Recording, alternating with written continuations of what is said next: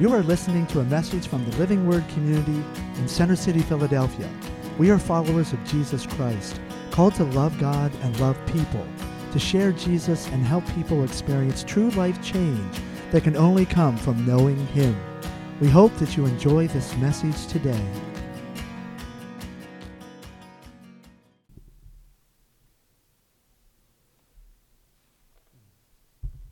Thank you, Ted. It's always a blessing to be able to share the Word with you, and of course excited to be together this morning, and excited just to have some time sitting at the feet of Jesus and just really allowing Him to speak to us. So let's begin this time with a word of prayer. Heavenly Father, we are so grateful to you for once again giving us the opportunity to come together, to gather around the name of your Son, Jesus. And we are so grateful that He is our Lord and He is our Savior, and that He has gone to a cross for us and risen victorious. Thank you so much, Lord God, for being able to take bread and to take a cup and to remember and celebrate His death until He returns. And what a glorious, glorious day that will be. Father, we thank you also for the blessing of being able to lift up our voices and to sing songs of praise to you. And we thank you, Lord God, for putting in us a spirit of praise and a desire, Lord God, to worship you because you are deserving. Father, we thank you also so much for the word that you have given to us in the scriptures and the word that you continue to speak to us. Because when we look at a book, we may think that this is just a dead word. It's just something that is on a screen or typed on pages. But Lord, we know that your word is anything but dead. Your word is alive, it's living, it's active. And we thank you, Lord God, for your living word in our midst. And we pray now that as we spend some time considering a few passages of Scripture, we pray that you would be speaking to us through your Holy Spirit, that your word would come to life in each one of our hearts and in us as a community. We are grateful, Lord God, for the blessing of being able to study the words that you put in the mouth of your prophet Ezekiel, the things that you showed him, the things that you spoke through him.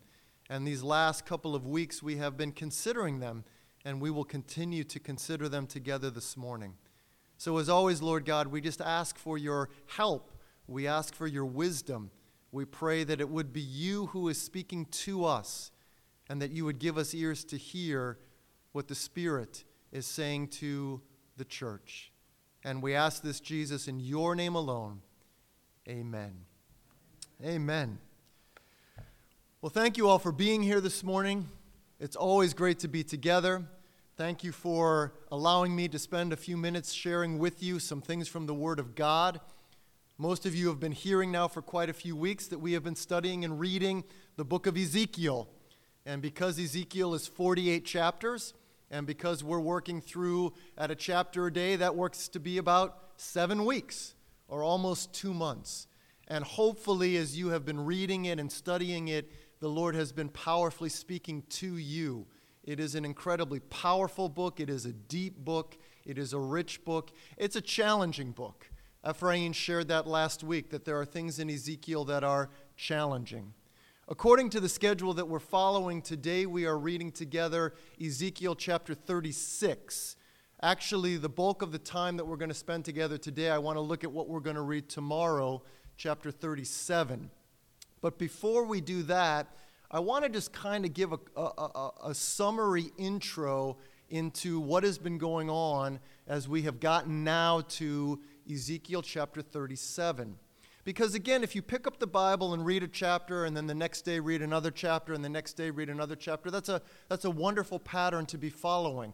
But we may sometimes kind of lose track of the larger sweep of things. So what I actually want to do is read 2 verses by way of intro. Again, ultimately we're getting to Ezekiel 37, but I want to go all the way back to Ezekiel chapter 1. To Ezekiel chapter 1, and I just want to read one verse. Ezekiel chapter 1, verse 2. And this is one of these verses that when you read it, you probably just quickly gloss over, because most of what's in Ezekiel chapter 1, verse 2 is a date. And it's a date that for most of us really doesn't mean anything. But Ezekiel chapter 1, verse 2, it says, on the 5th month, it was the 5th year of the exile of King Jehoiakim. So usually that's the kind of introductory verse that we read and it doesn't really mean anything to us, so then we just go on and we keep reading. But of course, if you're trying to figure out the context in which the word of the Lord first came to Ezekiel, it's helpful to understand. Well, when Ezekiel says on the 5th month, in the 5th year of the exile of King Jehoiakim, what setting, what place does that put him in? And it's helpful for us to understand that. Now, most of you are probably not familiar with King Jehoiakim, and that's okay. King Jehoiakim was the son of one of the most godly reforming kings that Judah ever saw, King Josiah. And King Josiah actually had 3 different sons sit on the throne. And Jehoiakim was one of those sons that sat on the throne. Jehoiakim, though, he didn't rule very long. He only reigned about 3 months. And then in the year 597, which again probably doesn't mean much to us, but 597 BC, so about 600 years before Jesus came into the world, King Nebuchadnezzar and the Babylonian army came up against Jerusalem.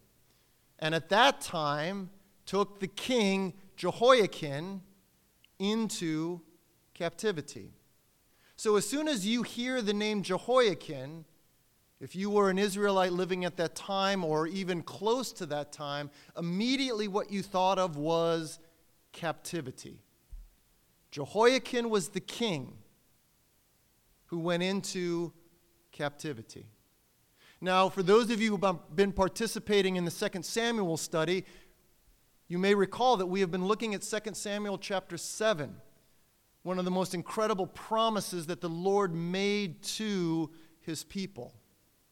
And he promised David that you would have a son to sit on my throne forever. You would have a dynasty that would last forever. Well, Jehoiakim was in that line. Jehoiakim was a descendant of David. Jehoiakim was in that line of kings that was to sit on the throne forever. But he's been taken into captivity. So Lord, that promise that you made in 2 Samuel chapter 7, is that over? Is that promise over? Were we putting our hope in something that ultimately is not going to come to pass? Is the line of David going to be extinguished? God, have you forgotten? Have you forgotten your promise? Have you forgotten us? The name Jehoiakim is a name of captivity. Well, as far as we know, that same year, 597, when Jehoiakim went into captivity, that also was the year that Ezekiel went into captivity. So as Ezekiel is receiving the word of the Lord, he's not receiving the word of the Lord in the comfort of his own living room. He's not receiving the Lord through a Bible on iPod or however we might listen to it in our car as we're driving around. Ezekiel was receiving the Lord as a captive, living in exile, with his captive king, Jehoiakim. Now, it's interesting because about 8 years earlier, in 605 BC, Daniel had been taken into captivity. Daniel, however, was placed in the court of the king. So as Daniel is receiving the words of the Lord that are shared for us in the book by his name, he is actually living in the courts of the king in Babylon. Well, Ezekiel was also receiving the word of the Lord in Babylon, but Ezekiel never saw the courts of the king. Ezekiel never had the privilege of turning down the king's rich food. Ezekiel was living as an exile in captivity in the exilic camps along with the rest of the Judahites who had been taken captive. So the context in which Ezekiel prophesies is the context of captivity. The context of being away from his homeland. And he and Daniel and actually Jeremiah as well, all three of them, prophesying at the same time, but in very different settings. Daniel in the court of the king, Ezekiel living in the camps of the exiles, and Jeremiah actually remaining in Jerusalem. So this audience that Ezekiel had for much of the opening chapters of his book, this audience that Ezekiel had, they also had been taken into captivity. And so they were obviously a very discouraged lot. But there was a couple of things that they were holding on to, a couple of things that were giving them hope. Each morning when they looked up and they remembered, wow, we're living in Babylon. We've been taken here by force. A couple of things continued to give them hope in that incredibly discouraging circumstance. The city of Jerusalem still stood. Every now and then they would get reports from Jerusalem, hundreds and hundreds of miles to the west. It seemed like a far, far distant home from which they had been taken. But they knew that Jerusalem was still standing. Because in 605, when Nebuchadnezzar came and took Daniel, he spared the city. In 597, when Nebuchadnezzar came and took Jehoiakim and Ezekiel, he spared the city. So on both of those occasions, it looked like maybe this is the end of Jerusalem. But in fact, the Lord miraculously intervened. And so as those captives that were Ezekiel's audience considered what is worth living for, what gives us hope? What gives us reason to wake up in the morning? It's certainly not our life living here in exile. What gives us hope? Well, one thing was the city still stood. Jerusalem was still standing. And there was a second thing that gave those captives hope each morning that they woke up.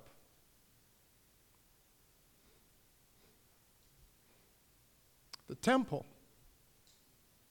The temple was still standing.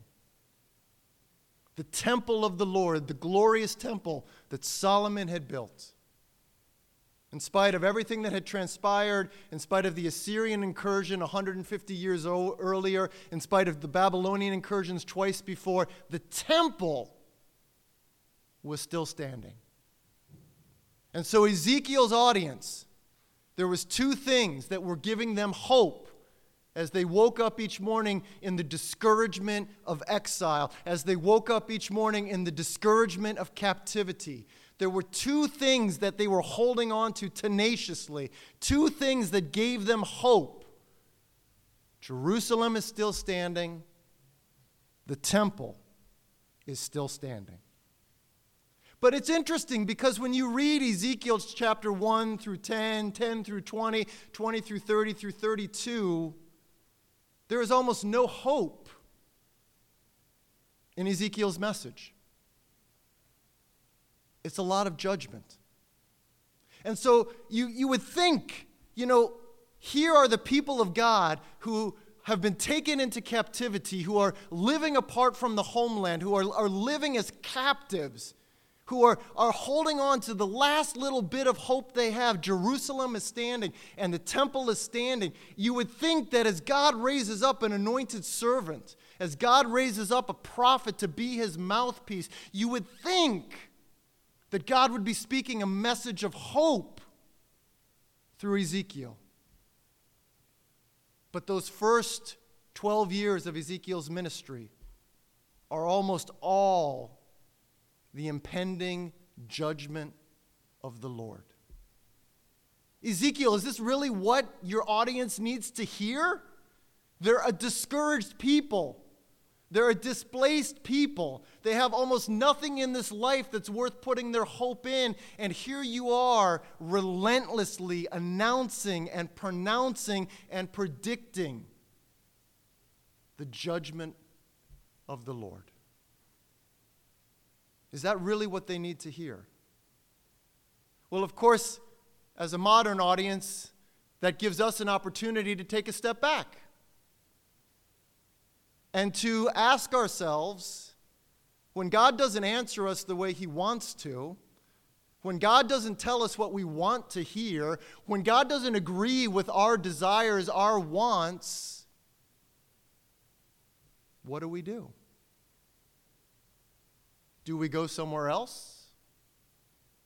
Do we walk away? Or do we humble ourselves and say, Lord, you know better than me? Lord, you know better than me. Lord, you know what I need to hear. It may not be what I want to hear, but it's what I need to hear. So, at a point in the history of the people of God where they're just on the brink of utter despair, you would think God's anointed mouthpiece would be speaking a message of hope. But instead, he speaks a message of judgment. And that's why for those of you who have been reading the book of Ezekiel, you realize through the first 32 chapters, the predominant message of Ezekiel is judgment. Judgment is coming. At this point now, it's unavoidable. There's no turning back. As you look at the history of the people of God, there were windows of time where God said, if you repent, if you turn back to me, I will avert judgment. But by the time Ezekiel is prophesying in the 5th year of the captivity of Jehoiakim, so about 592, 593 BC, by the time Ezekiel is prophesying, the point of no return has been crossed. And God is not going to withhold his hand of judgment. And so the mouthpiece of the Lord is repeatedly declaring, judgment is coming. Judgment is coming. And I imagine that a lot of Ezekiel's audience didn't love hearing what Ezekiel had to say. They were probably saying, man, Ezekiel, we're barely holding on to any hope here. We're barely holding on to any reason for encouragement here. And every time we come to you, every time you put on a one-act drama, because he did some really interesting drama performances, every time you share a vision with us, every time the Lord reveals himself to you, it's actually not really what we were hoping to hear. Judgment is coming. Judgment is coming. Judgment is coming. And so for 12 years, in fact, it says that Ezekiel was unable to speak except when the word of the Lord came to him. So for 12 years, Ezekiel was basically mute, other than to speak the word of the Lord. Very, very interesting. Very, very interesting calling the Lord placed on him.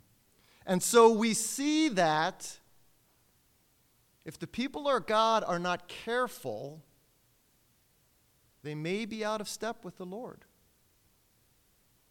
If we as the people of God are not careful, if we are not paying attention to what the Lord is saying, we may find ourselves out of step with him. He's not going to change his message. He's not going to change his message.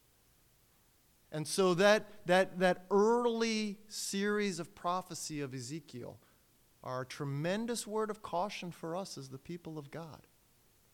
Because Ezekiel was not saying what the people wanted to hear.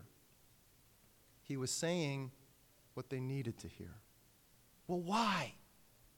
Why would a people living in captivity, with a people so discouraged, with the people on the brink of despondency, why would they need to hear a message of judgment? It's one of the big questions of the book of Ezekiel. Second verse that we're going to read by way of introduction. Chapter 33, verse 21. And again, it's one of these verses that we kind of skip over because it's got some dates in it, dates that don't mean too much. But now hopefully you're beginning to learn a couple of dates. Jehoiakim and Ezekiel, they go into captivity in 597, about 592, 593. Remember, in BC, the years get smaller as you move through time. I always would get confused about that. So 1000 BC moves forward to 900 BC, moves forward to 800 BC. So 597, Ezekiel and Jehoiakim are taken into captivity. About 592, 593, Ezekiel starts to prophesy to the exiles in captivity, primarily a message of judgment. Well, now in Ezekiel chapter 33, verse 21, it says, in the 12th year of our exile. Okay, who's pretty quick with math? The 12th year of their exile, what year would that have been?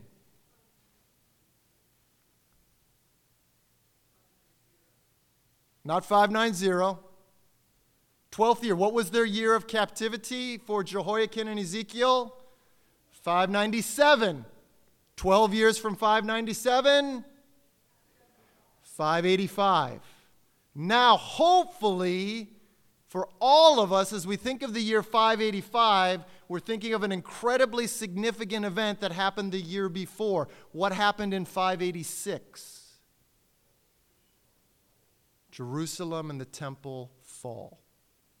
This is just one verse in Ezekiel. 48 chapters. I don't know how many verses. But if you don't read Ezekiel carefully, you miss this stuff.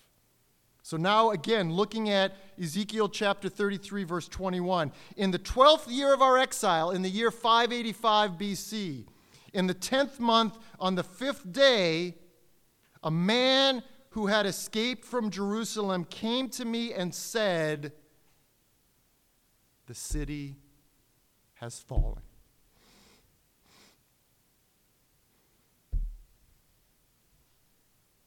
It's done. Jerusalem is gone.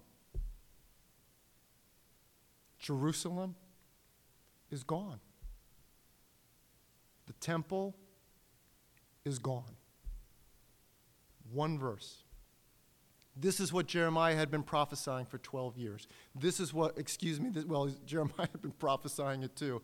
This is what Ezekiel had been prophesying for 12 years. Jerusalem is not going to make it. The temple is not going to make it.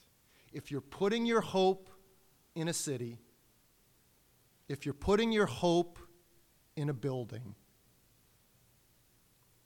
you're going to have no hope. One verse, 2 words in Hebrew, actually, a few more in English. The city has fallen. It's gone. So the only thing that the exiles had to cling on to, the only thing that was giving them any reason to eat a meal, to work each day, to try to make an existence as an exile living in captivity, was the fact that Jerusalem was still there and the temple was still there. But now in 585, a survivor comes from the city and says, it's gone. Jerusalem is gone. The temple is gone. Now,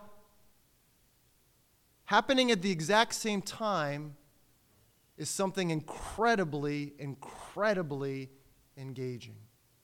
Because beginning in chapter 33, most of the rest of the message of Ezekiel is a message full of hope. If you've been reading it, chapter 33, chapter 34, 35, judgment of Edom, 36, 37, 38, 40 to 48, some of the most glorious passages of hope and splendor that are coming in all of the Old Testament prophets. So, isn't that not what we would expect? Because now, in a point where there's absolutely no reason for earthly hope, the very things that the exiles were holding on to, the fact that Jerusalem still stood, the fact that the temple still stood, gone. You would think now the community would just be completely despondent, and they probably were.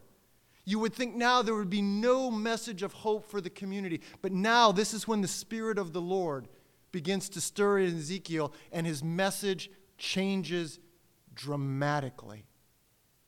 Because from chapter 33 on to the end of the book, those 16 chapters, almost all of them are filled with hope for the future. Some of the most incredible promises that the Lord made to his people on the pages of the Old Testament are found in Ezekiel 33 to 48. And so now Ezekiel's message transforms into a message of hope. You see, because one of the really difficult lessons that God was trying to teach his people, your hope is not in a city. It's in me. Your hope is not in a building. It's in me. And I wonder, what are things that we put our hope in that maybe seem good. I mean, Jerusalem was the city that God had chosen. The temple was the building where his glory had resided. What are the things that we are putting our hope in that ultimately take our hope from completely hoping in the Lord? Because that's what God was trying to get after the heart of his people in. Because as you read the opening chapters of Ezekiel, as you read those first 24 chapters, you see, the people of God had become spiritually quite lazy. They're like, we have Jerusalem, we're okay. We have the temple, we're okay. So obedience, not really that interested in it. Doing what the Lord expects of us, not really that interested in it. We'll be fine. We'll be fine because we have Jerusalem. We'll be fine because we have the temple. And so passionately walking with the Lord, having a heart after the Lord, walking in obedience was not really a priority. And so sometimes we fall into the same sort of trap.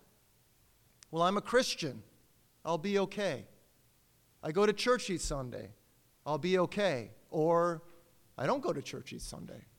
I don't know what makes you okay in that sense. But there's things that we put our trust in that maybe even are good things. Maybe are even things that God established, like the city of Jerusalem, like the temple itself.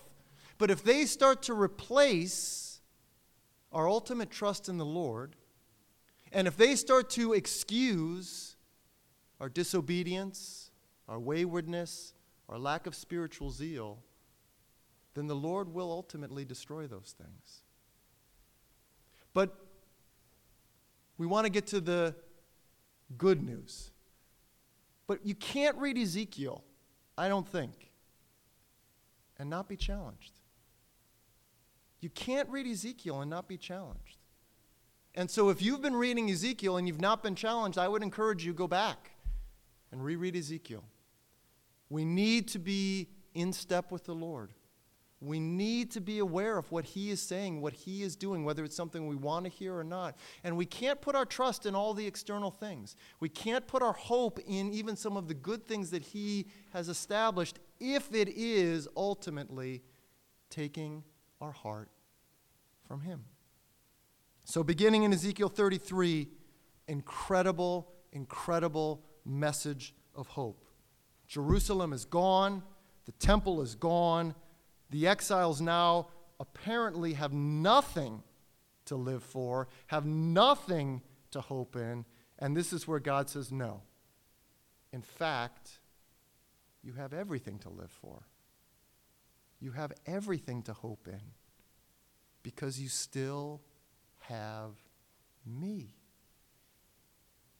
If everything in this life is taken from us, if everything that we have is stripped from us, if we still have the Lord, will he be enough? If we still have the Lord, will he be enough? He was telling Ezekiel's audience, I am. I am enough. You've lost everything, absolutely everything. And that last little shred of hope I've just allowed to be destroyed by the Babylonian armies. But you still have me, so you still have everything you need.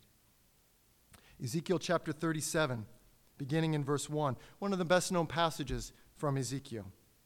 It says, the hand of the Lord was upon me, and he brought me out by the Spirit of the Lord and set me in the middle of a valley. It was full of bones. He led me back and forth among them, and I saw a great many bones on the floor of the valley, bones that were very, very dry. He asked me, Son of man, can these bones live? I said, Sovereign Lord, you alone know.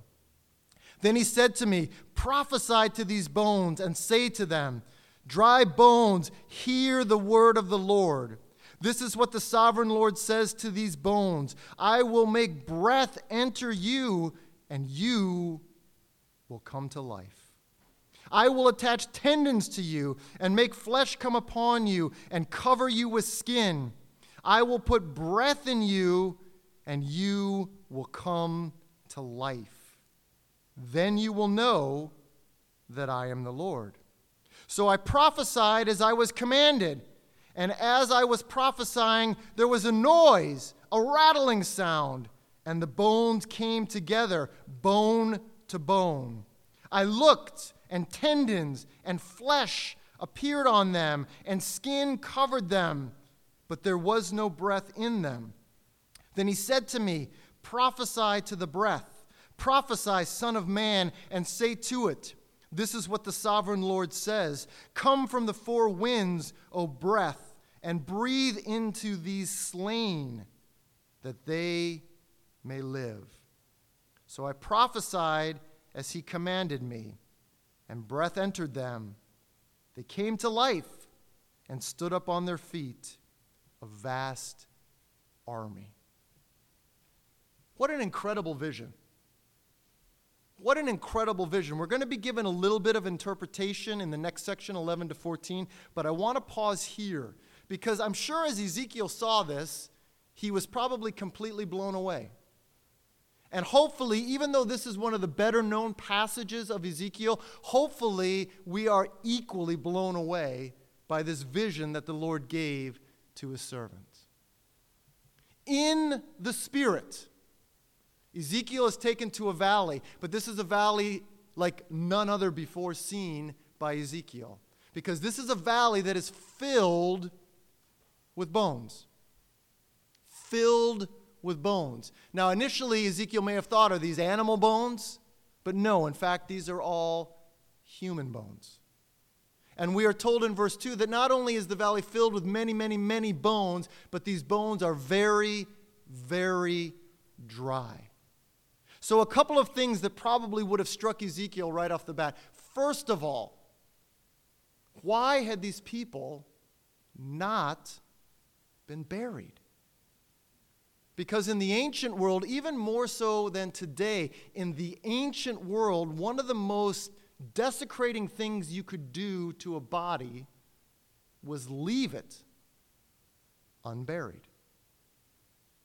In the ancient world in particular, if you left a body unburied, that was one of the most defiling, desecrating things that you could do.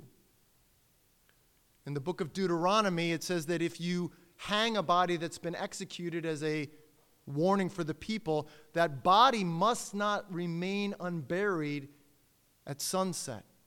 Before the sun sets, that body must be placed in a tomb. Remember the Philistines when they got a hold of Saul and his sons. In order to desecrate the bodies, they hung them on a wall, defiling them and dishonoring them. And remember, what do the men of Jabesh Gilead do? They come and they take the bodies down by night and bury them. When Jesus is dying on a cross, the Jews come to Pontius Pilate. What do they say? They say the bodies must not remain on the cross at sunset, because this is a Sabbath. It's the Passover Sabbath. It's a holy Sabbath. The bodies must be removed before the sun sets. Deuteronomy 28 says actually one of the curses of the Lord is to deny bodies burial. Bodies that are laid out in a field to be eaten by the birds of the air and the wild animals of the field, they are under a curse from the Lord. So this valley of dry bones that Ezekiel sees, certainly one of the first things that he must have wondered is, why were these bodies not buried? Why were they under a curse? And why were they desecrating and defiling the land? Well, we're told in verse 2 that they were very, very, very dry. That means they had been there a long time. These are not those who had recently died, and the folks in the nearby towns just couldn't get to it. These are bodies that had been lying exposed, being defiled, defiling the land, desecrating the entire valley. They had been there a long time. And bones that are exceedingly dry in the ancient world would have thought of as exceedingly dead. I know in our mind it's kind of like you're either dead or you're alive, but moist bones or a recently killed animal would still have had some of the elements of life in it, but exceedingly dry bones would have indicated to Ezekiel absolutely, completely, utterly dead. Absent of any iota of life. And then in verse 3, the Lord does something that is incredibly provocative, that he frequently does of us. He asks Ezekiel a question. He asks Ezekiel a question. And I would oftentimes challenge each one of us to consider, what are the questions the Lord is asking you? What are the questions the Lord is asking us? Because if we are in a conversation with the Lord, he's probably asking us some questions. So he asks Ezekiel a question as Ezekiel is looking at this valley of utterly dead, completely defiled, under a curse, desecrated human bones. The Lord says, "Son of man, can these bones live? Can these bones live?" And Ezekiel gives a very shrewd answer. He doesn't say yes, because I don't think he's quite convinced that this valley of utterly, completely dead bones could ever live. So he doesn't say yes, but he doesn't say no either. Because I'm sure there's part of him that's saying, well, why is the Lord asking me this? The Lord is asking me a very interesting question. So he gives an incredibly wise answer. He says, "Oh Lord, only you know. Only you know. Can these bones live? Can these bones live?" And Ezekiel in verse 3 says, "Only you know." Verse 4, to me, is one of the most important aspects of this vision that the Lord gave to Ezekiel, because now the Lord expects Ezekiel to participate. Ezekiel is not just going to be an observer. He is being shown some things. And the Lord absolutely is the main agent acting here. But Ezekiel is expected to participate. And what Ezekiel is told by the Lord, prophesy to these bones. Speak to these bones the word of the Lord. Look at that last phrase in verse 4. Dry bones, hear the word of the Lord. You know, we talk about the word of the Lord a lot. It's a phrase that I use a lot.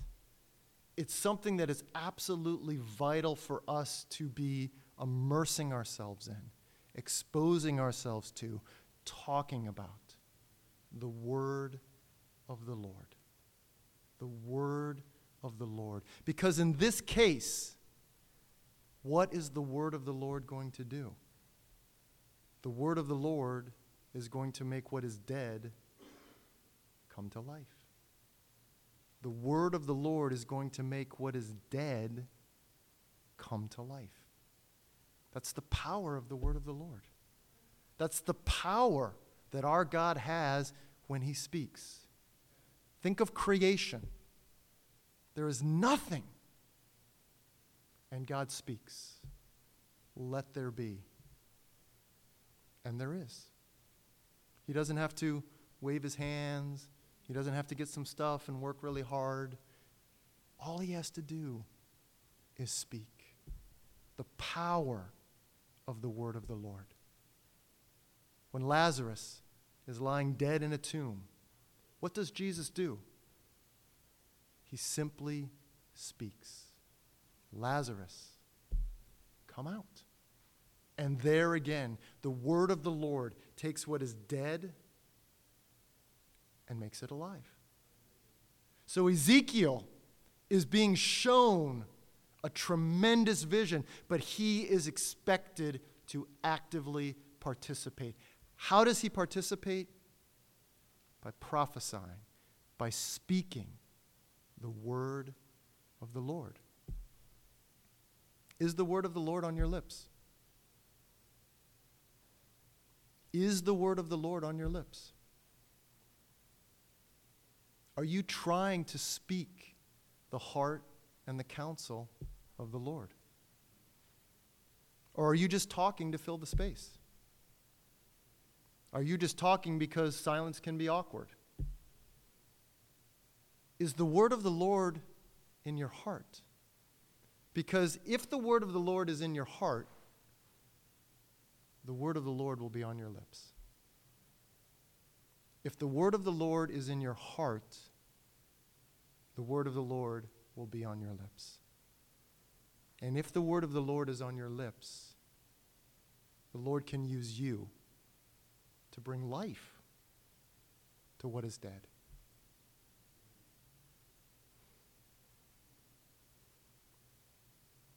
If the word of the Lord is in your heart,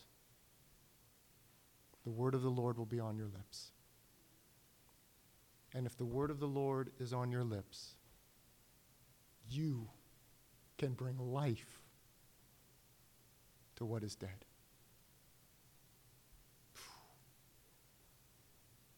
Incredible. Incredible. The next part of this vision, it gets a little grisly. We've got some budding doctors in our midst. This wouldn't cause them to wince or look away, but for many of us it would. Because all of a sudden, as Ezekiel begins to speak the word of the Lord to these bones start to rattle. There's a great shaking, and these bones come together. But the human is not built from the outside in. The human is built from the inside out. So the first thing that Ezekiel sees is some sinews. We would call them tendons and ligaments. You can ask Elizabeth or Jeff, they'll let you know what tendons and ligaments do. But the first thing that Ezekiel sees is a little bit grotesque if you're not used to seeing the inside of a human body. Because these bones that are exceedingly dry now come together. They join bone to bone with a great rattling sound. And now the God miraculously begins to provide tendons and ligaments. And they are joined together. And next, he provides what the Hebrew Bible calls flesh. This would have been the organs and the muscles and everything that's the next layer. Well, imagine a body without any skin. I mean, we would all look away. This is what Ezekiel is seeing. But God is saying, look at my miraculous power. When you speak my word, look at the life that is unleashed. But the bodies do not remain just flesh covered for long, because then the next thing that Ezekiel sees is the Lord covers them with skin. And now they look like bodies in the way that Ezekiel is used to seeing bodies. But even after they've come together bone to bone, even after the tendons and ligaments have joined them together, even after they've been covered with flesh, even after they have been covered with skin, there's still something missing. They are not alive yet. The NIV repeatedly uses the word breath in this passage. And probably that's as good as a translation as any, because the translator here is given a tough challenge. Because there's a single word in Hebrew, ruach. Ruach can mean spirit. So whenever you see the word spirit in the Old Testament, almost always the word that stands behind that is ruach. Ruach can mean the Spirit of God. It can mean the Spirit that lives in you, that immaterial part of you that is not sinews and bones and flesh and skin. But ruach can also mean breath. Exact same word. And you can see how, in fact, there is a similarity between spirit and breath. But ruach can also mean wind. And there is absolutely no way to know how the word is intended to be used except with the context. And it's interesting because particularly when you're dealing with the Lord, it's very hard to discern between the Spirit of the Lord and the breath of the Lord. When God breathed into Adam, when Adam was very much like these bodies, everything except ruach. When God breathed into him, was it simply God breathing his breath? Was it God breathing his spirit? Probably either one is acceptable. When Jesus in the Gospel of John says, "Receive my spirit," and then he breathes, the breath of Jesus is probably the Spirit himself. So anyways, a real challenge here. So some of your Bibles here in 37 are going to be using the word spirit, and that's probably fine as well. NIV is using the word breath. But it's interesting because when he is supposed to prophesy to the four winds, That also is the word ruach. And usually when 4 is designated, it absolutely does mean wind. So this whole idea of spirit, breath, and wind, a single Hebrew word, is used almost always when either of those three or any of those three is intended. But what is missing is the breath of God. What is missing is the Spirit of God. The Spirit brings life. The Spirit brings life. When God breathes on us, when God pours His Spirit on us, when God fills us with His Spirit, when God anoints us with His Spirit, all the different ways the Scriptures describe the impartation of God to us, there is life. There is life. You know, we look to so many things in this world to try to find life. We look to so many things in this world to try to satisfy us. But life comes from the Spirit of God. Life comes from the breath of God. And so these bodies that are lifeless but now fully materially composed, when the Spirit of God is given to them, when the breath of God is given to them, they come alive. They come alive. And they're a vast, vast army. So I'm sure Ezekiel was wondering, Lord, how is this going to be fulfilled? When is this going to happen? And we're getting a little low on time here, but let's see what the Lord immediately offered as an initial interpretation of this vision. Picking it up in verse 11, it says, "Then he said to me, Son of man, these bones are the whole house of Israel." These bones are the whole house of Israel. Why? Because they say, remember now, you understand Ezekiel's audience at this point. You understand what they have been through the last 12 years. You understand what news they just heard. Jerusalem is gone. The temple is gone. What are they saying? What are they saying? Verse 11 tells us what they were saying.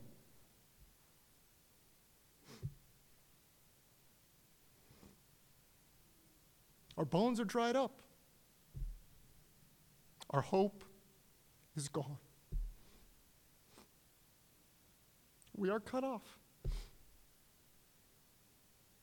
That's what they were saying. Ezekiel, there's nothing. Our bones are dry. Our hope is gone. And we are cut off. Why even bother?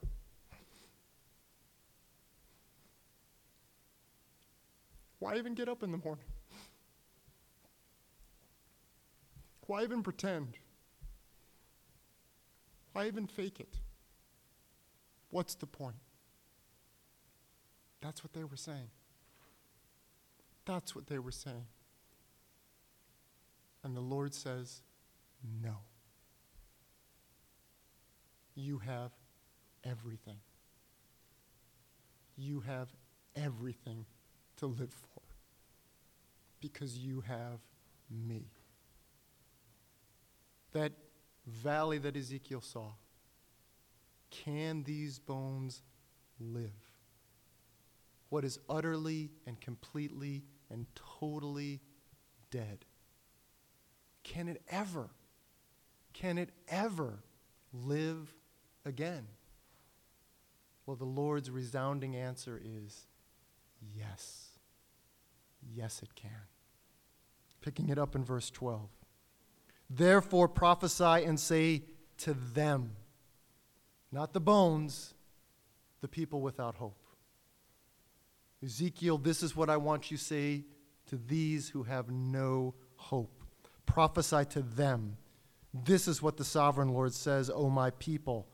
I am going to open your graves and bring you up from them. I will bring you back to the land of Israel. Then you, my people, will know that I am the Lord when I open your graves and bring you up from them. I will put my spirit in you, and you will live. And I will settle you in your own land. Then you will know that I, the Lord, have spoken, and I have done it, declares the Lord. The Lord says, with me, there is always hope.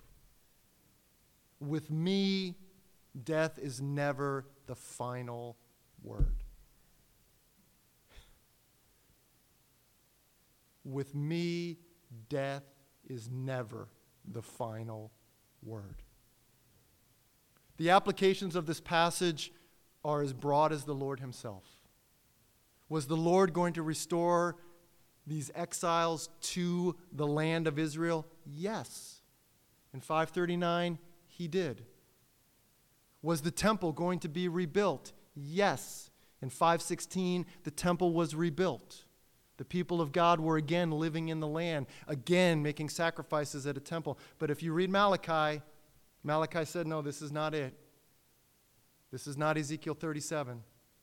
This is not as good as the promise gets, because something far better than living in Jerusalem is coming. Something far better than killing a goat at a building is coming. You see, the implications, the applications of Ezekiel 37 are as broad as the Lord himself. God is the God who brings life out of death.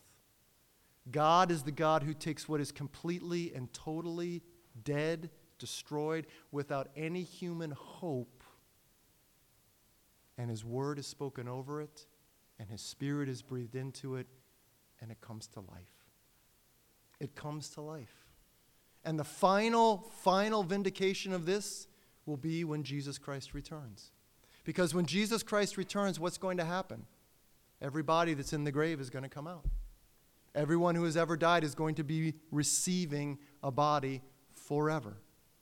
So Ezekiel has hints of that in this passage. But it's more than that. It's not just holding on and waiting to that glorious day when Jesus Christ returns and when all of us will be raised to new imperishable bodies. It is that. But it's the hope that we have right now. It's the hope that we have right now. Remember what they said in verse 11. Our bones are dry. Our hope is lost, and we are cut off. Every single one of us in this life navigates regularly discouraging circumstances, disappointing circumstances, circumstances that appear hopeless to us. Into each one of these circumstances, the Lord asks us, can this situation live? Can this situation turn around? Lord, you know. Lord, you know. But what the Lord says is, speak my word. Speak my word, because through my word there is life. And as you speak my word, you give a way for my spirit. And where my spirit comes, there is life. Ezekiel 47 is an incredible, incredible vision out of this phenomenal temple that has never been built and I don't think ever will be built. Out of this phenomenal temple, there flows a little trickle. It's just a little trickle. But as it goes a little further, it's more of a creek. And as it goes a little further, it's kind of like a small river. And it goes a little further, and it becomes a river that you can't even swim across. And what is in that river? Life. Every manner of fish. What is on either side of that river? Life. Life. Every fruit tree bearing its fruit at all times. The river of God is the Spirit of God, is life. We are living in a world of death. All around us is death. Whether it's the natural death of a loved one, whether it's the death-inducing decisions that a sinful world makes, whether it's the decay of just a fallen world, all around us is death. All around us is that valley of dry bones. But the Lord says hopelessness is not the final answer. Death is not the final answer. My word, the word of the Lord, brings life. My spirit, the breath of God, brings life. In whatever time the Lord gives us, we have the opportunity to bring life to a dying world. As His word is in our hearts, as His word is on our lips, we have the opportunity to bring life to a dying world. And as we give an open welcome to the Spirit of God, the Spirit brings life. Son of man, can these bones live? Yes, they can. Let's pray. Heavenly Father, we want to thank you so much just for the incredible power of your word. When you speak, mountains crumble. When you speak, creation itself is in upheaval. But as you were reminding and challenging us to consider today, when you speak, the dead come to life. As Ezekiel prophesied over that valley of dry bones, they came to life. And Lord, you have given us your word. And Father, I pray that you would forgive us. Forgive us for the areas of hopelessness in our own lives. Forgive us for the areas of discouragement in our own lives. Forgive us for the way that we sound like those exiles. Our bones are dry, our hope is gone, and we are cut off. Because, Lord, you are so much greater. You are so much greater. And we pray, Lord God, that you would stir in us incredible faith, incredible trust, not in an earthly circumstance, not in what we see with our natural eye, because that was the mistake of putting all of their hope in Jerusalem, putting all of their hope in the temple. But Lord, you were saying, no, no, no, put your hope in me, because you will never be defeated. You will never be destroyed. And death itself could not hold your Son captive. The resurrection is one of the most glorious, incredible, powerful displays of who you are and what you are all about. It is death being consumed in life. It is you declaring, I am life. My spirit is life. My word is life. And I pray, Lord God, that you would find each one of us fully agreeing, fully believing, and fully participating with you in speaking your words of life to a dying world. And Jesus, we pray all of this in your name alone. Amen.